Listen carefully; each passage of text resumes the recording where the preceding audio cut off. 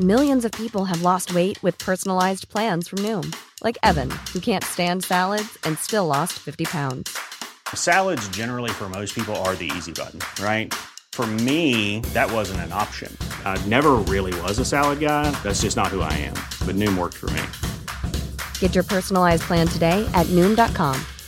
Real Noom user compensated to provide their story. In 4 weeks, the typical Noom user can expect to lose 1 to 2 pounds per week. Individual results may vary. Spin your passion into a business with Shopify and break sales records with the world's best converting checkout. Let's hear that one more time. The world's best converting checkout. Shopify's legendary checkout makes it easier for customers to shop on your website, across social media, and everywhere in between. Now that's music to your ears. Any way you spin it, you can be a smash hit with Shopify. Start your $1 a month trial today at shopify.com/records.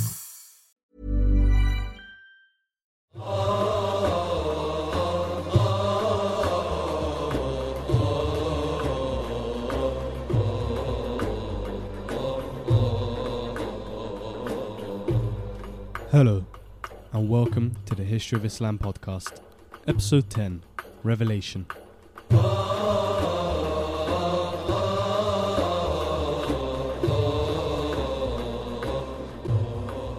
Hello, and welcome back to another installment of the History of Islam podcast. The city of Mecca is located in an arid gorge, in a range of mountains that ran parallel to the coastline over to the west of the Red Sea. These mountains are unbelievably bare, sharp, rocky crags with not a single scrap of soil to be found. From time to time, however, the dryness of the mountains and the dryness of the valley that they carved out was overturned emphatically, with violent rainstorms that would flood the city completely, similar to the floods that we talked about when discussing South Arabia. It is very hard to believe, and even harder to imagine, a desert literally flooding. But this phenomenon, which was one of the reasons why the Quraysh had to renovate the Kaaba, as we saw in our last episode, actually still continues into the modern era. I'll put some pictures and videos of this happening in the episode guide, where you can literally see people swimming around the Kaaba. These very same mountains that carved out the valley that Mecca was situated in became for some people a sanctuary, a refuge from normal life, where you could retreat to these mountains and isolate yourself from the rest of the world, where you would be able to embark in activities such as meditation and contemplating. Muhammad was one of those who partook in this practice, and from time to time he would dedicate a couple of days in a month to go to a particular cave called Gharu Hira, the cave of Hira. And in this cave he would remain in solitude. This particular cave was actually said to have been found or discovered by Muhammad's grandfather, Abdul Muttalib. And you can actually go and visit this cave today, and when you see it, what you realize is this cave was actually less of a cave and more of a crevice, a gap between the rocks on the side of the mountain. When you imagine a cave, you usually picture something that you can actually enter and walk about in. The cave of Hira, however, was very, very, very small. One man could just about squeeze into it with a little bit of space to spare. While sitting in the cave, the opening of the cave faces towards Mecca, and the Kaaba is actually visible from the cave. And while you're sitting there, the Kaaba is almost framed by the rock. It's actually quite a pretty sight, which you can actually visit today. At some point in his life, Muhammad made his withdrawal from society a common ritual. He would take with him some provisions, probably some dates, some milk or water, and he would head out to the mountains a few miles northeast of Mecca, aiming for what had by now become his usual spot, the cave of Hira. Once he was there, he would remain there for a few days, usually until he had exhausted the provisions he had brought up with him, and then after that, he would return home either for good or to restock on provisions in order to return to his self-imposed exile, his hermitage. One night towards the end of the month of Ramadan, the traditional month of retreat, Khadija was startled by the sight of her husband returning unexpectedly, bursting in a traumatized state. Muhammad called out to his wife to cover him, "Zammiluni, zammiluni," which has become a famous phrase amongst Muslims. Cover me, cover me. Shivering uncontrollably is a well-known sign of shock, so Khadija must have been extremely alarmed and also concerned for the well-being of her husband, fearful for what may have caused him to be in the state that he was in. But she held her tongue and waited until he had calmed down sufficiently and returned to a more normal state before she asked him any questions. Eventually, the effects of shock had worn off. The shivering had subsided and Muhammad returned to a more normal state. Khadija asked what had happened, and what he told her would set off a spark that would change the world completely. While in the cave of Hira all alone, not a soul to be found, Muhammad felt a presence. He heard a voice ordering him to recite, but he could not tell where this voice was coming from. Iqra. Muhammad replied, Ma ana biqari. I am not a reciter. The presence that Muslims would later identify as the angel Gabriel grabbed Muhammad, smothered him, and then released him. Muhammad later described that after this, he felt that he was completely overcome with exhaustion. For a second time, he heard, Iqra, recite. Again, Muhammad repeated his earlier answer, and again, Muhammad was smothered until he felt that his life was about to end and he could not bear it anymore. For a third time, this process repeated exactly the same, except after Muhammad was released the third time, the supernatural presence had something different to say. اقرأ باسم ربك الذي خلق خلق الإنسان من علق اقرأ وربك الأكرم الذي علم بالقلم علم الإنسان ما لم يعلم. And this translates to recite in the name of thy Lord who created man from a clot. Recite, your Lord is the most generous. He who has taught with the pen taught man what he did not know. These verses are the first of many more yet to come in the distant future. These verses are the first utterances of what eventually would become the Holy Scripture of Islam, the divine word of God to his messenger on earth, the Quran. At the time of his first revelation, Muhammad was around 40 years old. His life after this would never be the same. After Muhammad had finished describing to Khadija what had happened to him that night, he told her pessimistically that he feared for himself, a suggestion that she swiftly dismissed by telling him, Kalla abshir, for wallahi la yukhzika Allahu abada. No way, be optimistic.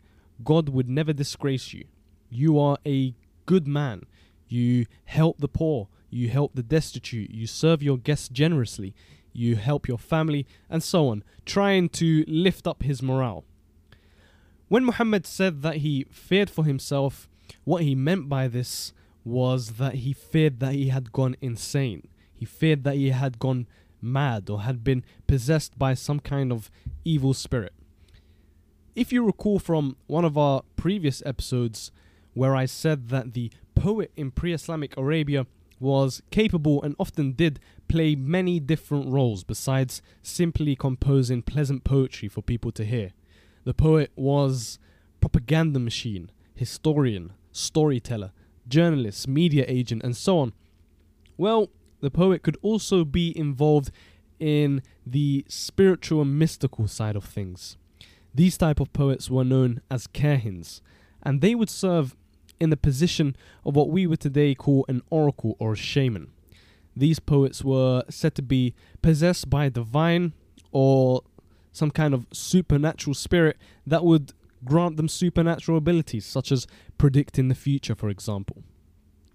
This ability would be expressed through poetry, so these poets known as kahins would enter a trance-like state, and in this trance they would utter poetry that was inspired by the spirits that were thought to possess them.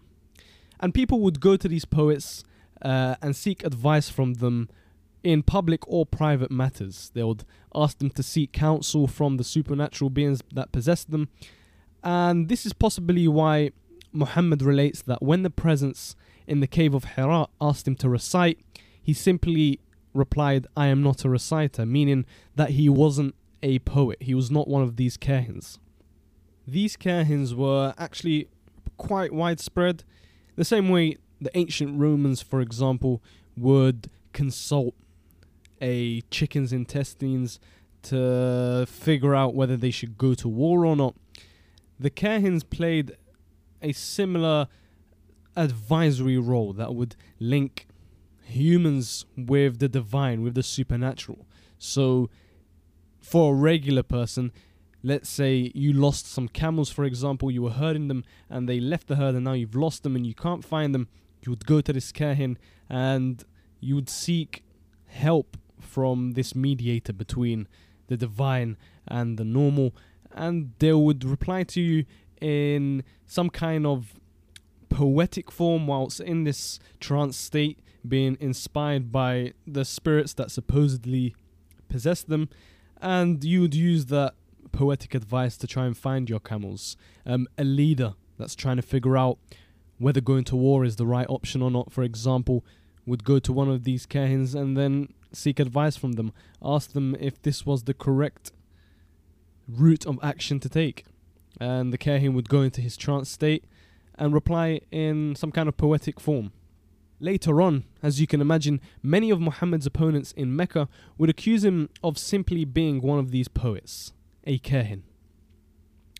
Khadija, with her words, however, remedied the situation and put away all of Muhammad's immediate doubts and effectively became the first believer, the first convert to the religion of Muhammad. Say hello to a new era of mental health care. Cerebral is here to help you achieve your mental wellness goals with professional therapy and medication management support. 100% online. You'll experience the all-new Cerebral Way, an innovative approach to mental wellness designed around you. You'll get a personalized treatment plan from a therapist, prescriber, or both in a safe and judgment-free space. Your Cerebral therapist or prescriber will outline a customized plan with clear milestones along the way, so you can get to feeling your best. With Cerebral, you're not alone in your mental health journey. We're here to empower you to live a fulfilling life. So take that first step towards a brighter future and sign up today at Cerebral.com/podcast and use code ACAST to get 15% off your first month. Offer only valid on monthly plans. Other exclusions may apply. Offer ends July 31st, 2024. See site for details.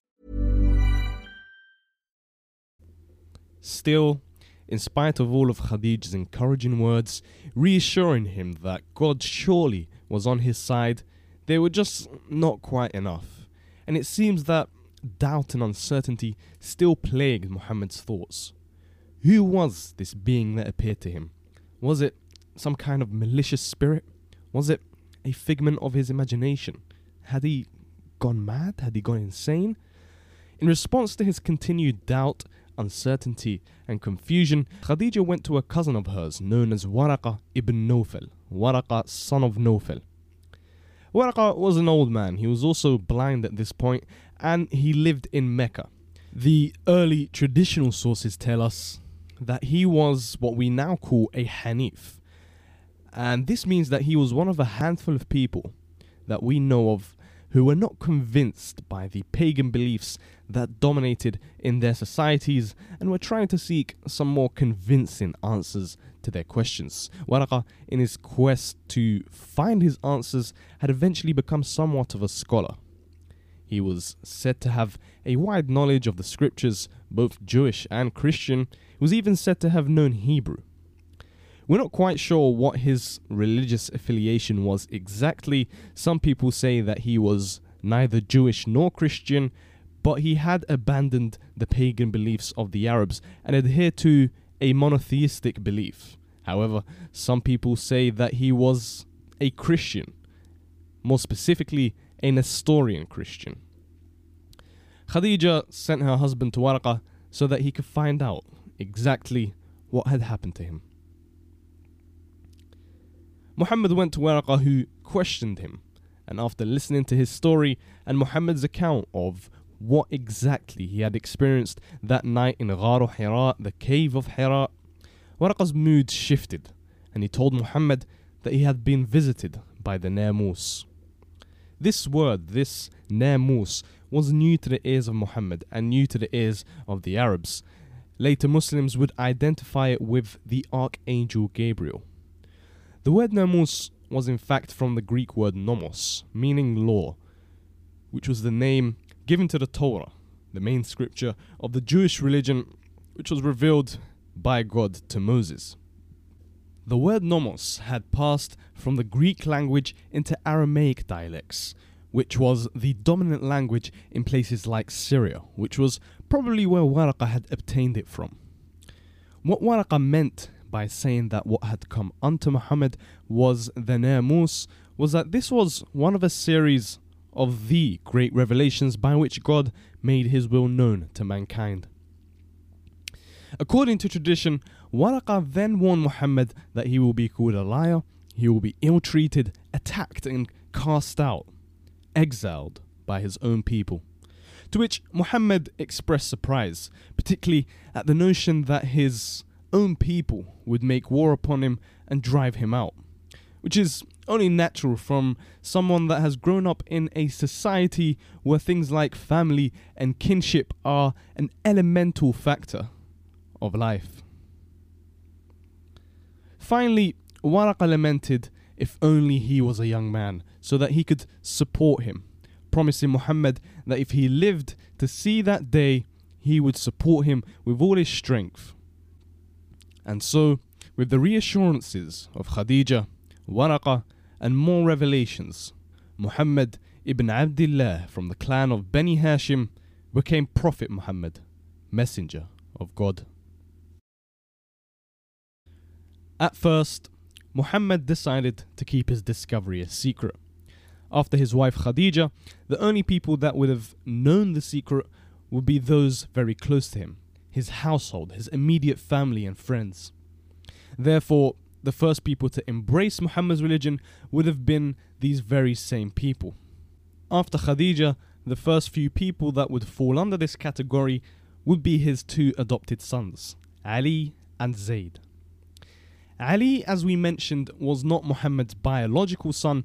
He was in fact his cousin, by virtue of him being the son of Muhammad's uncle, Abu Talib.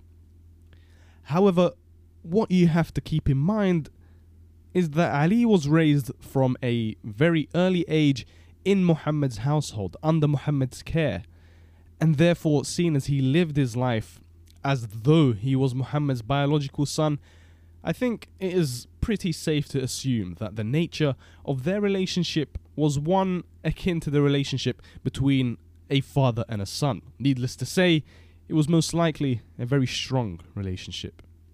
At the point of first revelation, in the eyes of the Arabs at the time, Ali would have been dawning on adulthood at the age of 10.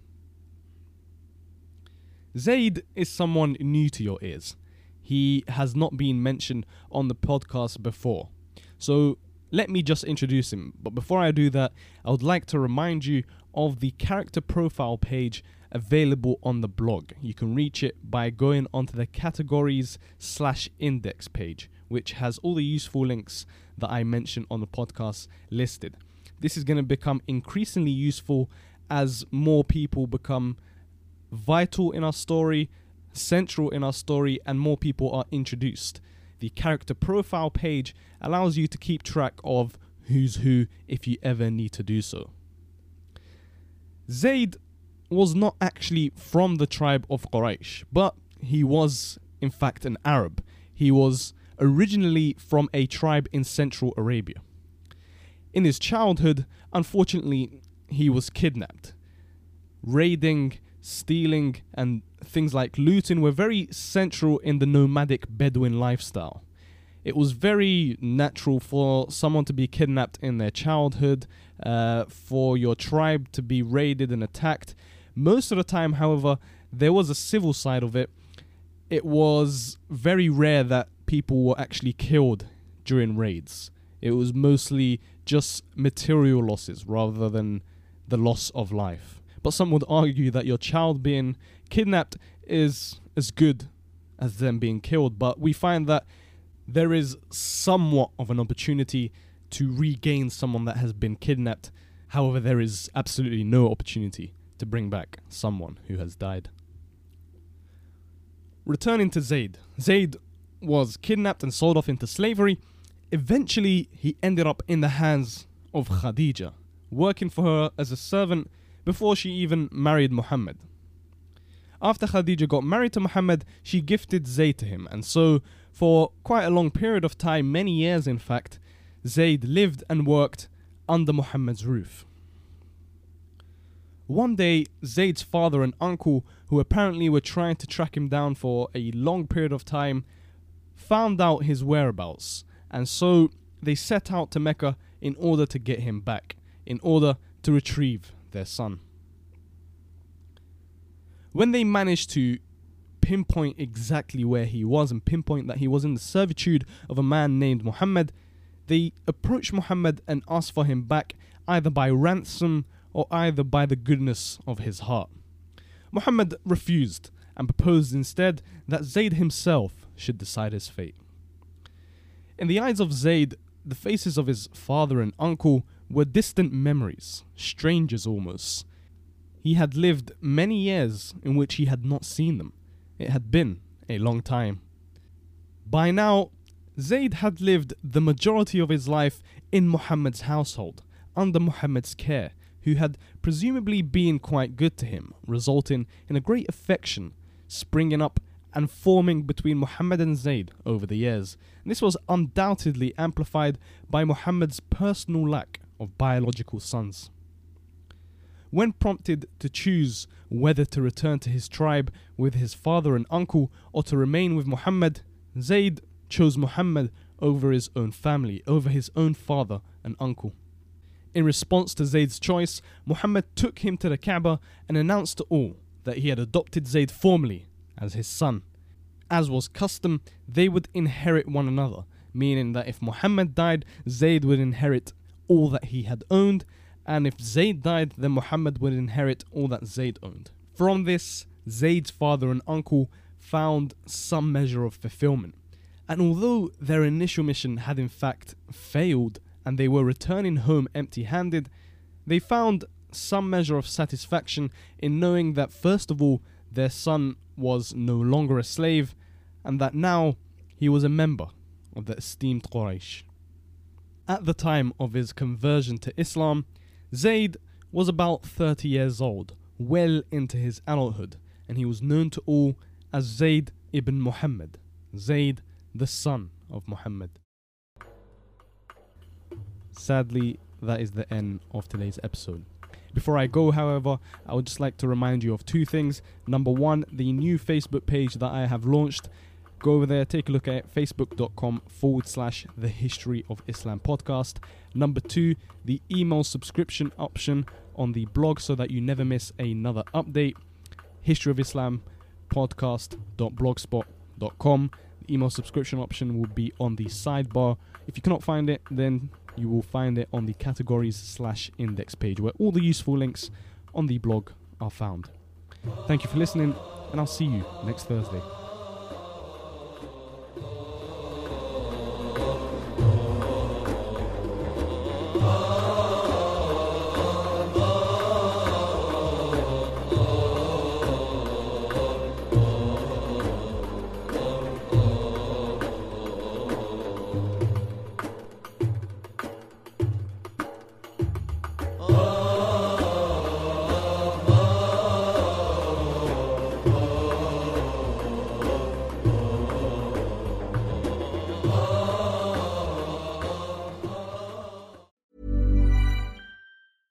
Spin your passion into a business with Shopify and break sales records with the world's best converting checkout. Let's hear that one more time.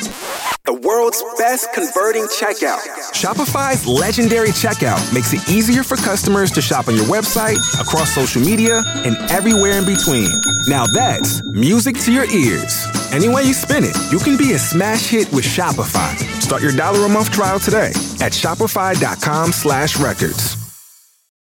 Join us today during the Jeep Celebration event. Right now, get 20% below MSRP for an average of $15,178 under MSRP on the purchase of a 2023 Jeep Grand Cherokee Overland 4xE or Summit 4xE. Not compatible with lease offers or with any other consumer incentive offers. $15,178 average based on 20% below average MSRP from all 2023 Grand Cherokee Overland 4xE and Summit 4xE models in dealer stock. Residency restrictions apply. Take retail delivery from dealer stock by 4/1. Jeep is a registered trademark.